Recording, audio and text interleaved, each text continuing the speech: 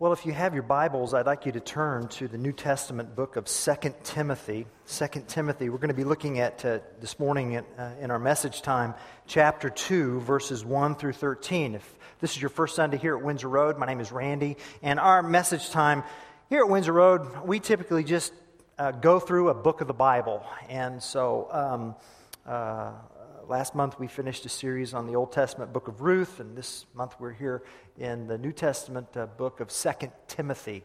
And I've titled our series 2 Timothy. It's kind of catchy, isn't it? It's clear.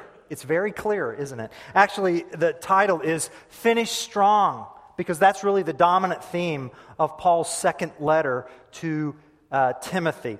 And we're going to be reading and studying verses 1 through 13 this morning. It's on page 842 of your church Bibles. If you don't have a copy of God's Word to call your own, you can take this navy blue Bible in front of your pouches and just put your name in it and bring it home as our gift to you. And 2 Timothy 2, 1 through 13, page 842. It's also up on the screen. You then, my son, Paul's talking to Timothy. You then, my son, be strong in the grace that is in Christ Jesus. And the things you've heard me say in the presence of many witnesses, entrust to reliable men who will be also qualified to teach others. Endure hardship with us like a good soldier of Christ Jesus. No one serving as a soldier gets involved in civilian affairs. He wants to please his commanding officer. Similarly, if anyone competes as an athlete, he does not receive the victor's crown unless he competes according to the rules. The hardworking farmer should be the first to receive a share of the crops. Reflect on what I am saying, for the Lord will give you insight into all this. Remember Jesus Christ, raised from the dead, descended from David. This is my gospel, for which I am suffering, even to the point of being chained like a criminal. But God's word is not chained. Therefore I endure everything for the sake of the elect, that they too may obtain the salvation that is in Christ Jesus with eternal glory. Here's a trustworthy saying. If we died with him, we will also live with him. If we endure, we will also reign with him. If we disown him, he will also disown us. If we are faithless, he will remain faithful, for he cannot disown himself. This is God's word. And this is Officer Boltinghouse. No.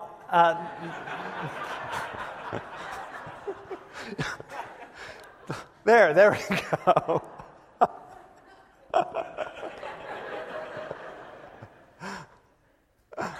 Oh my goodness. Talk about getting derailed. Last Thursday, our family was in Springfield at the Illinois State Police Academy, where they train the local law enforcement recruits. And Benjamin just completed his 13 weeks. He had graduated from the U of I last year, and over the past year, he's been applying to different law enforcement agencies. We thought at one point that he was going to be serving Border Patrol duty, which would put him somewhere in the Southwest. But in the midst of that process, the Decatur Police Department hired him, and so he's an hour away instead of 20 hours away. So anyway, we're all happy about that. And Thursday was the completion of 13 weeks of...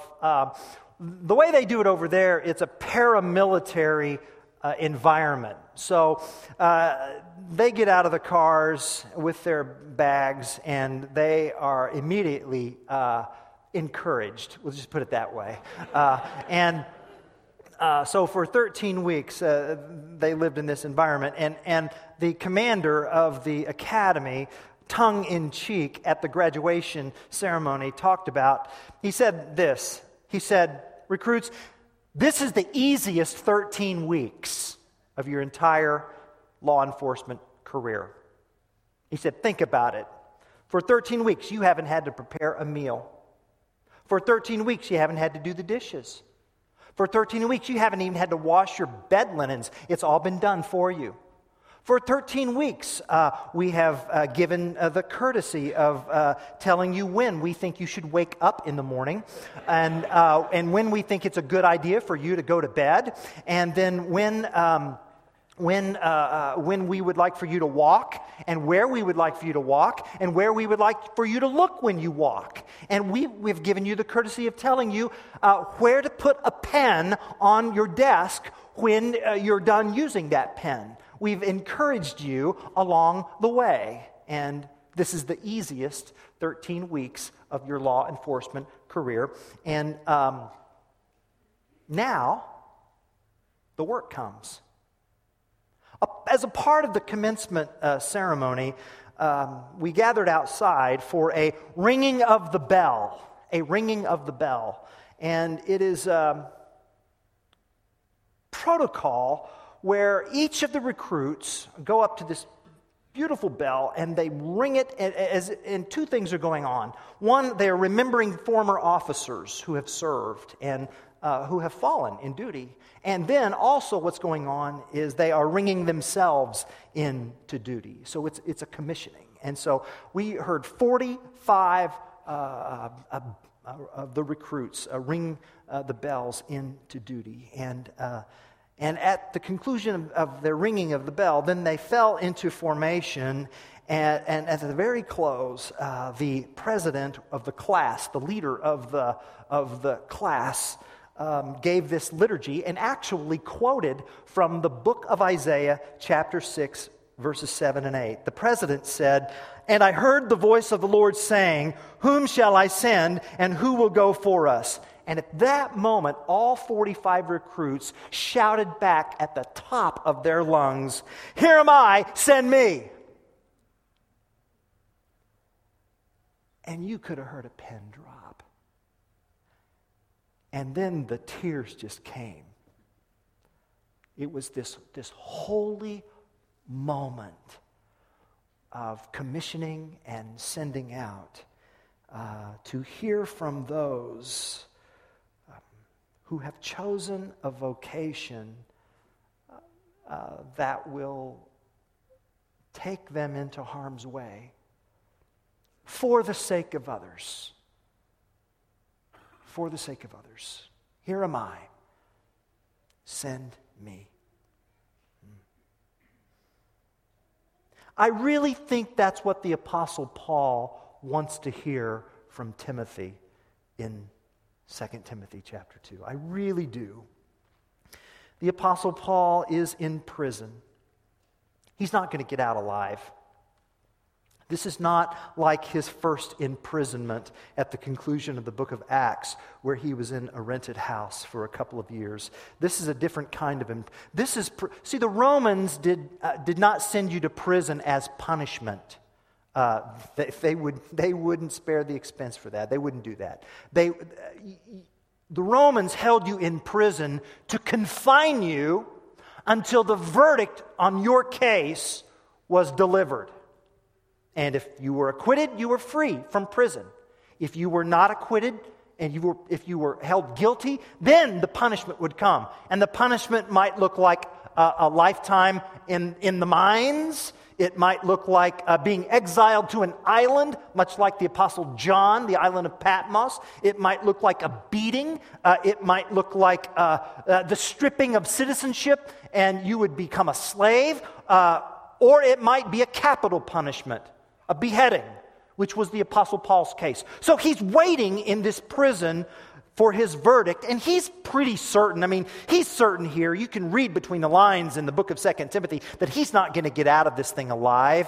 He is going to die, and he is trying to get a letter to his son in the faith, Timothy, and he's trying to get a message through to Timothy, and somehow he's able to dictate this letter so that it can get to his son in the faith, and the message is very, very clear. It's a message of endurance. He wants his son in the faith to endure. I want you to endure by grace for the sake of others. Timothy, Jesus endured. I'm enduring in prison, and now it's your turn. You must endure.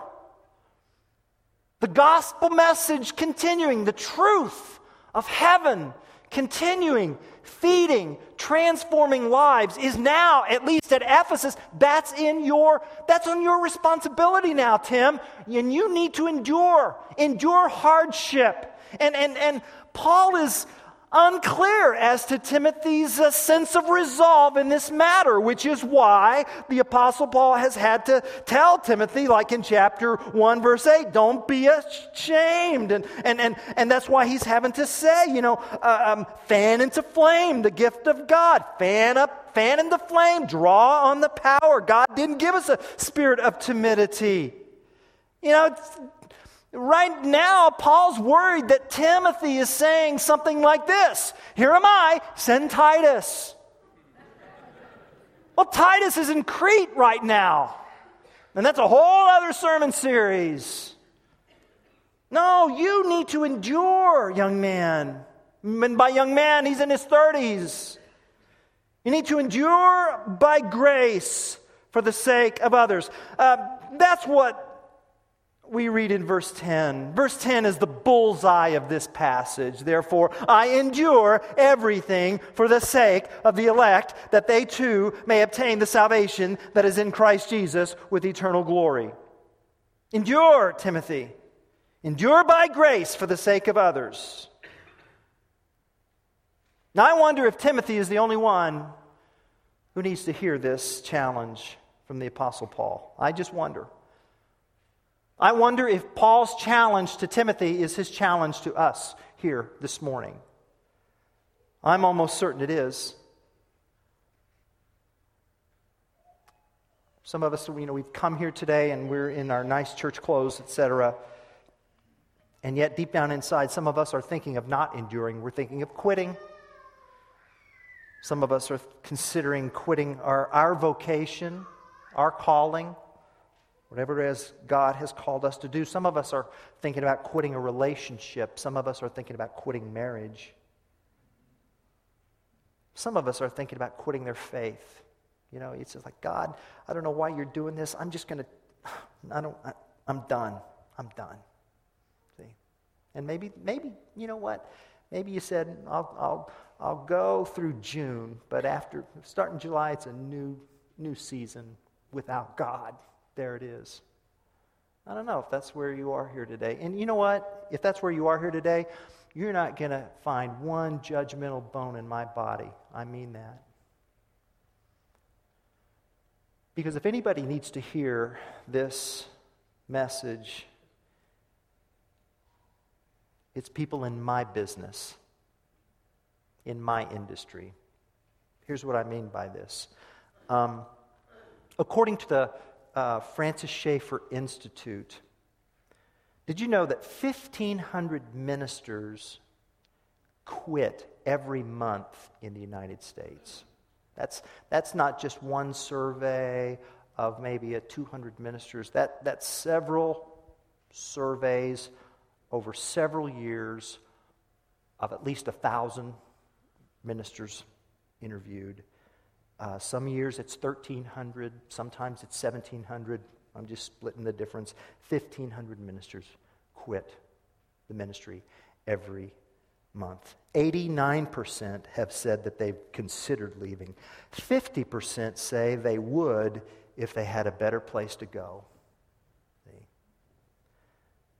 1 in 10 seminary graduates. So you take a young student who goes to college and then goes to seminary, graduates with their Master of Divinity in their 20s, enters the ministry. 1 in 10 of those will actually retire as a pastor. And it's not hard to understand why. 90% of pastors surveyed say they work between 55 to 75 hours every week. Okay? And the reason for so many hours varies. Some of them are new church plants. And if you're a new church planter, you've got to be there to make things happen. Others are in demanding situations, very difficult situations, high-stress situations. And that's why they're working 55 to 75 hours a week. And quite frankly, some are working 55 to 75 hours a week because they just flat aren't organized. And they're inefficient. And they fritter their day away because they don't have as much accountability as they need to have.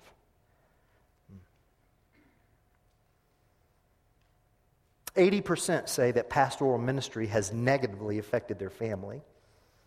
50% feel unable to meet the high demands of the job.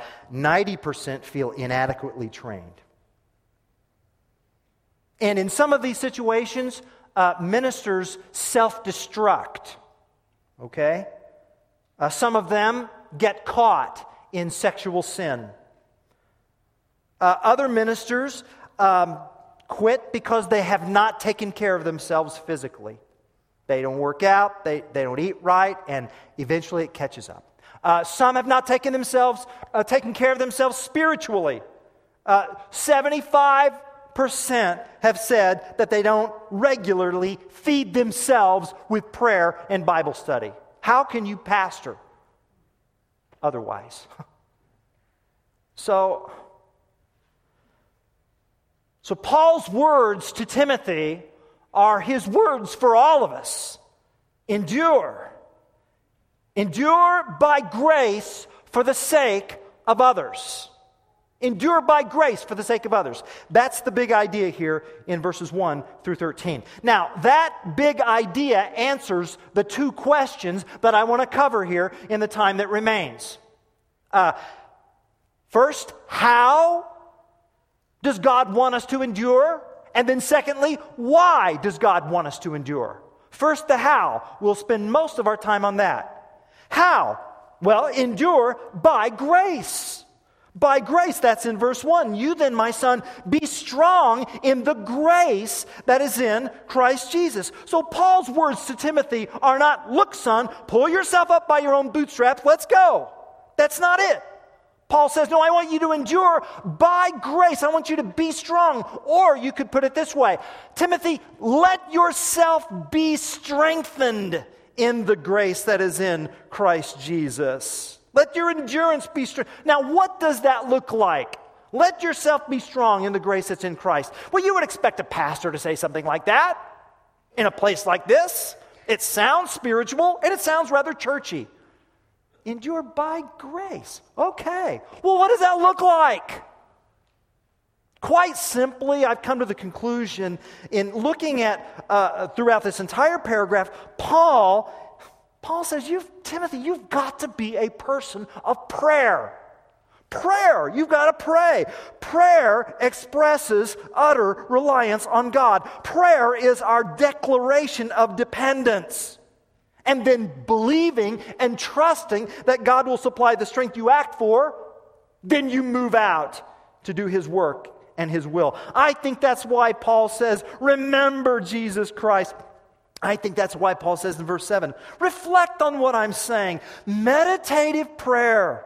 Filling your mind with spiritual truth. I think that's why verses 11, 12, and 13 are there. Here is a trustworthy saying. Well, why is it there? Because it's worth saying. It's worth repeating. It's worth meditating on. It's worth getting into your soul. If we died with Him, we will also live with Him. If we endure, we will also reign with Him. Over and over again. The enduring believer needs to fill their heart and soul with the truth of God's Word. I can tell you this much, not being strong in the grace that's in Christ Jesus comes from little prayer, little risk-taking, and little peace. When I'm not praying, I'm not going to be strong, and therefore I'm not going to take much risks for Christ. I'm not going to try to have spiritual conversations or engage or initiate gospel conversations because I'm just going to be too afraid, you see.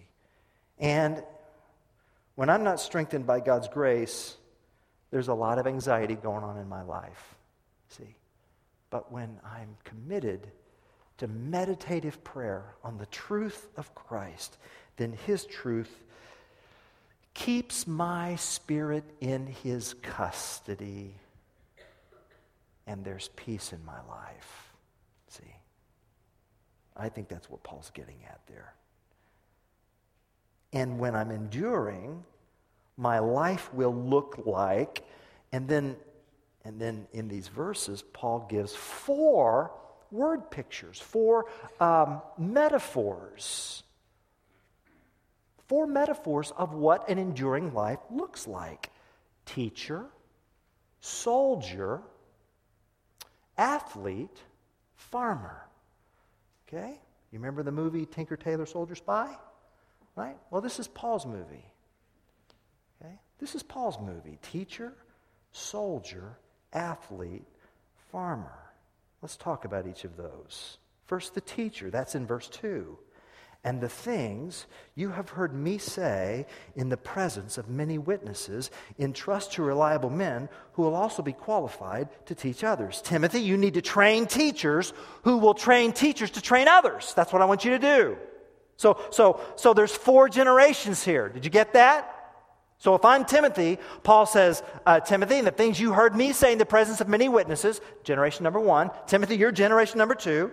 Entrust to reliable men or qualified men or capable men or teachers, that's generation 3, who will also be able to teach others. So you need to train teachers who will train other teachers.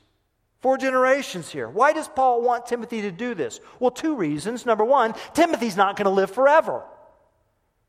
So he needs to transmit the gospel message, gospel content, and gospel lifestyle to the next generation. You've got to be thinking about that. That's one reason Tim's not going to live forever. How did you become a Christian? Because someone who was entrusted with the message of the gospel shared that with you. Well, how'd they get it? Someone shared it with them. And all the way back 2,000 years to Jesus Christ. Timothy's not going to live forever. And also, second reason is Paul's not going to live forever. Paul wants Timothy to come to see him. And in order for Timothy to do that, he's got to have coverage. He's got to get the bases covered. And he wants him, you need to come before winter. Why? Because they're going to make a verdict any time. That's why. You need to get here. So Tim, the next thing I need you to do is make sure your bases are covered. Get to the elders of the church in Ephesus. Get to qualified, godly, faithful, reliable, skilled teachers who will teach gospel truth. What is the gospel truth? Well, we just remembered Jesus in communion, didn't we? Verse 8. Jesus Christ, raised from the dead, descended from David. See, that's the gospel in a zip drive right there. He compresses the gospel message into that very compact statement. Raised from the dead, seed of David. He is the qualified Messiah, not only for Israel, but the world. Make sure they get trained, and then send them out to the struggle. Now, pay attention here, especially if you lead others.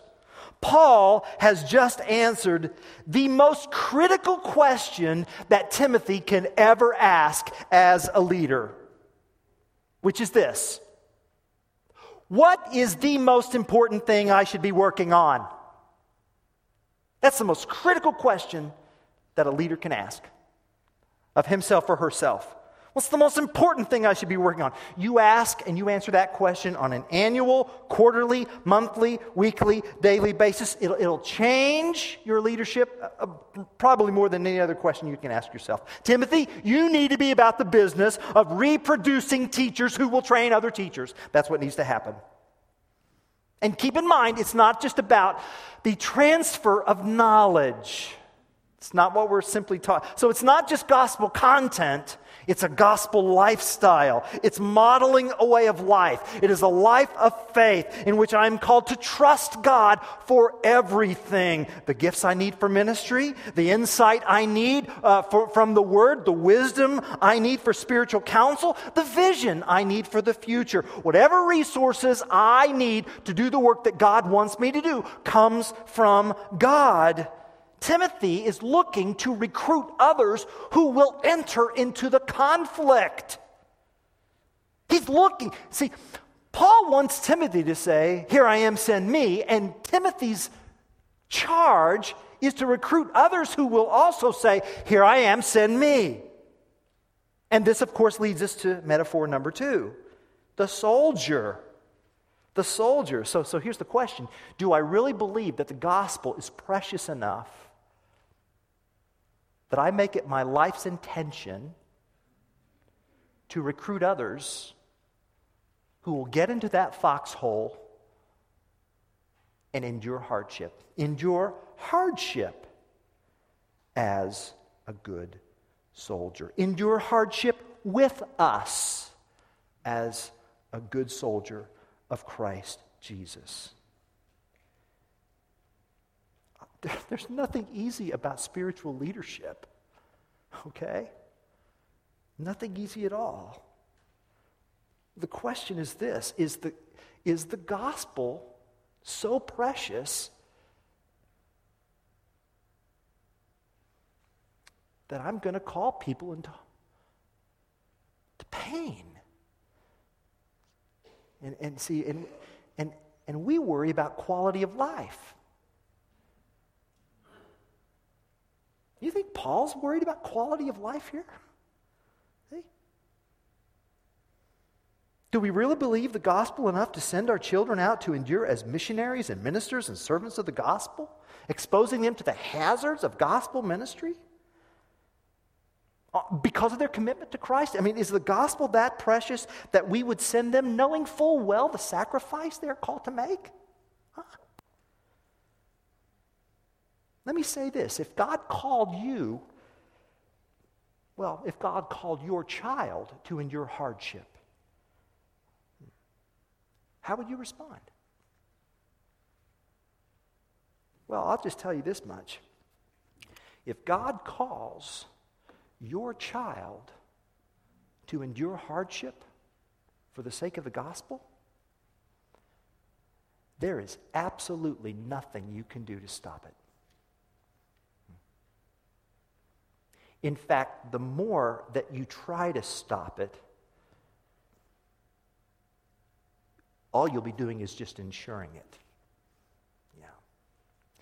Every now and then, some of you have asked me, "Randy, about your 2 sons, are you hoping in your heart that maybe they will follow Dad's footsteps into, vocational church ministry or ministry of some sort?" And I'll just tell you all what I've told others in one-on-one conversations. It's really a calling. And by that I mean desire, opportunity, and ability. It's my understanding of calling. And so,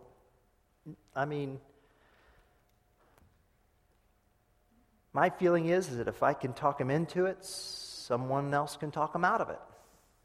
Okay? So, it's a calling. I want them to obey God's calling on their life. That's what I want most. As far as Benjamin's concerned,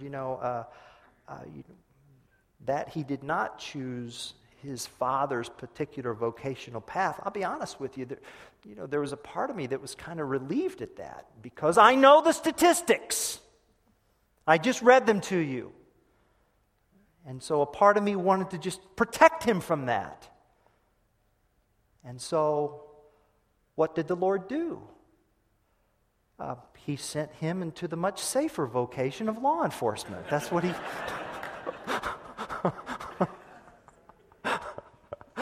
I haven't had to carry a gun in here yet,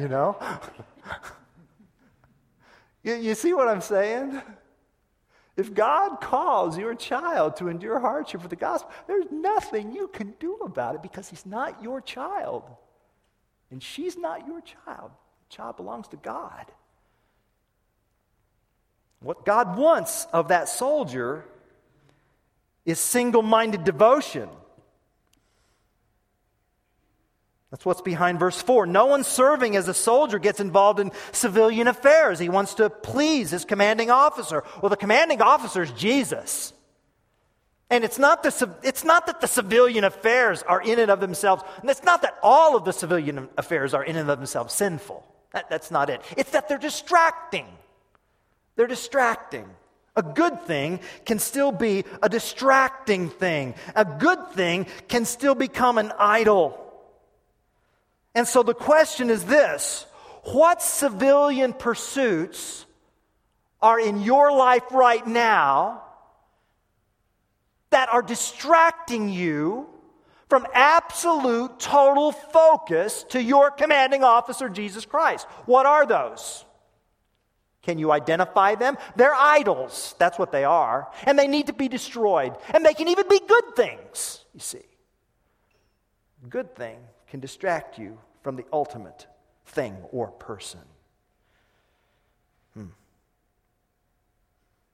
Teacher, soldier, and then Paul says athlete. He's given us these rapid fire metaphors because he wrote to Timothy and he's expecting Timothy to just get it, because he knows Timothy, and he says, you need to be like an honest athlete. If anyone competes as an athlete, he does not receive the victor's crown unless he competes according to the rules. So it's not enough simply for you to endure, Timothy, but the manner in which you endure is just as important. And so for the athlete, no cheating, no doping, training according to the rules. And what we know in the first century is that Olympic athletes, there was a 10-month preparation. So you need to be prepared.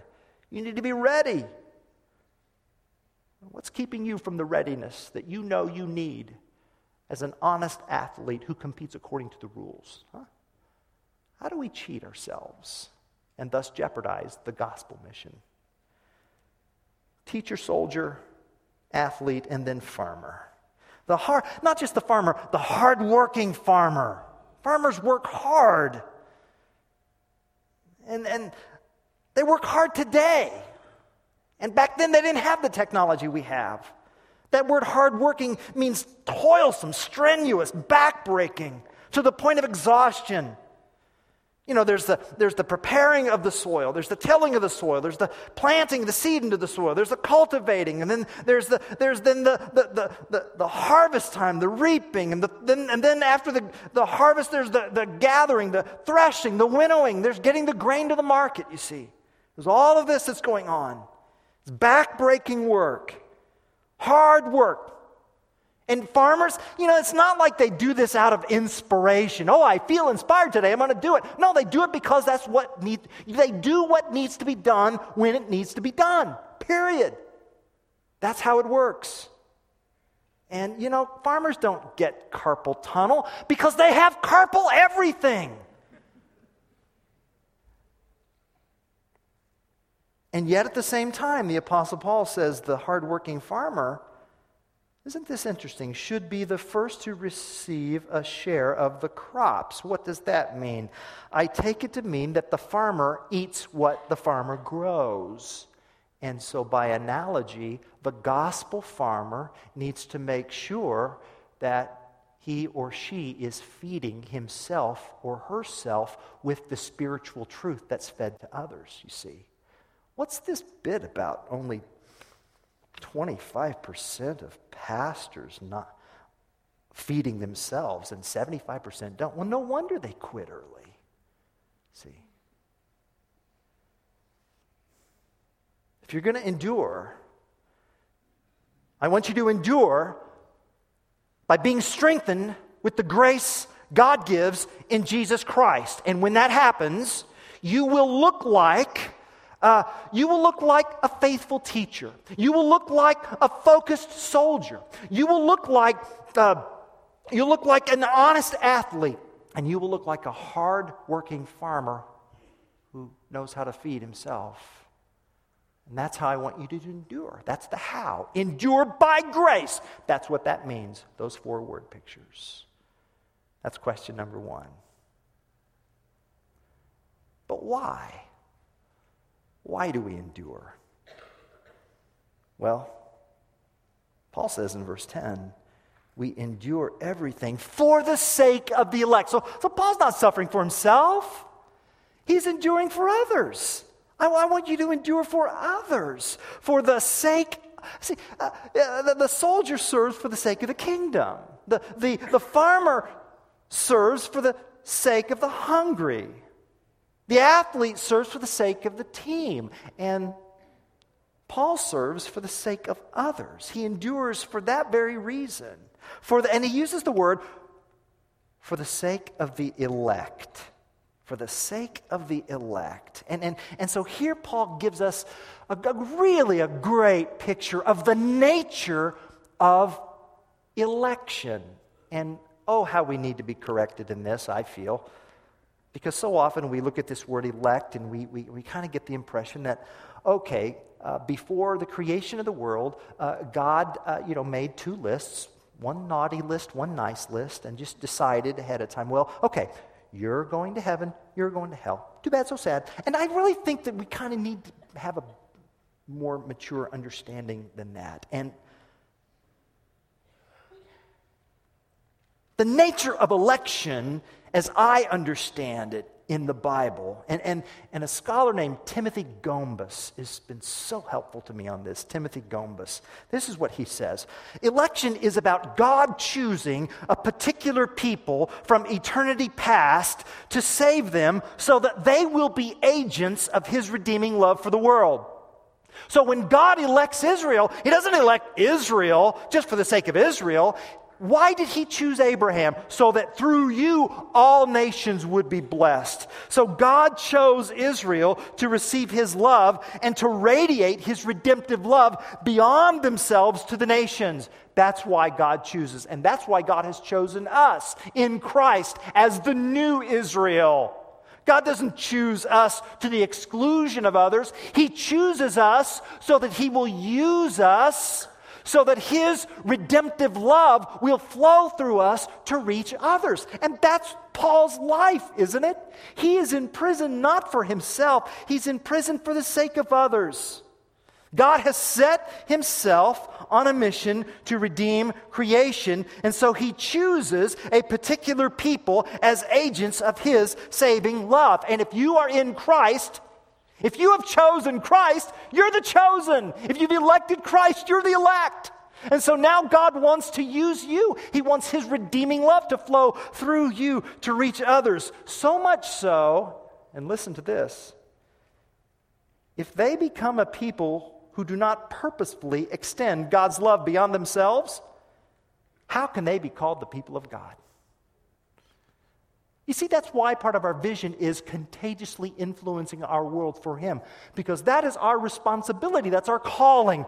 That's our mission in Christ. Paul says, I suffer and I endure for the sake of those who come to Christ. And so must we.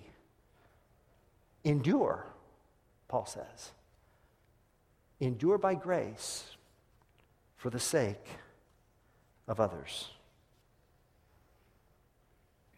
I'll tell you, serving Christ is hard.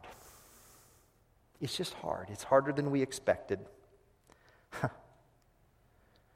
And I'll tell you what that commander told the recruit class.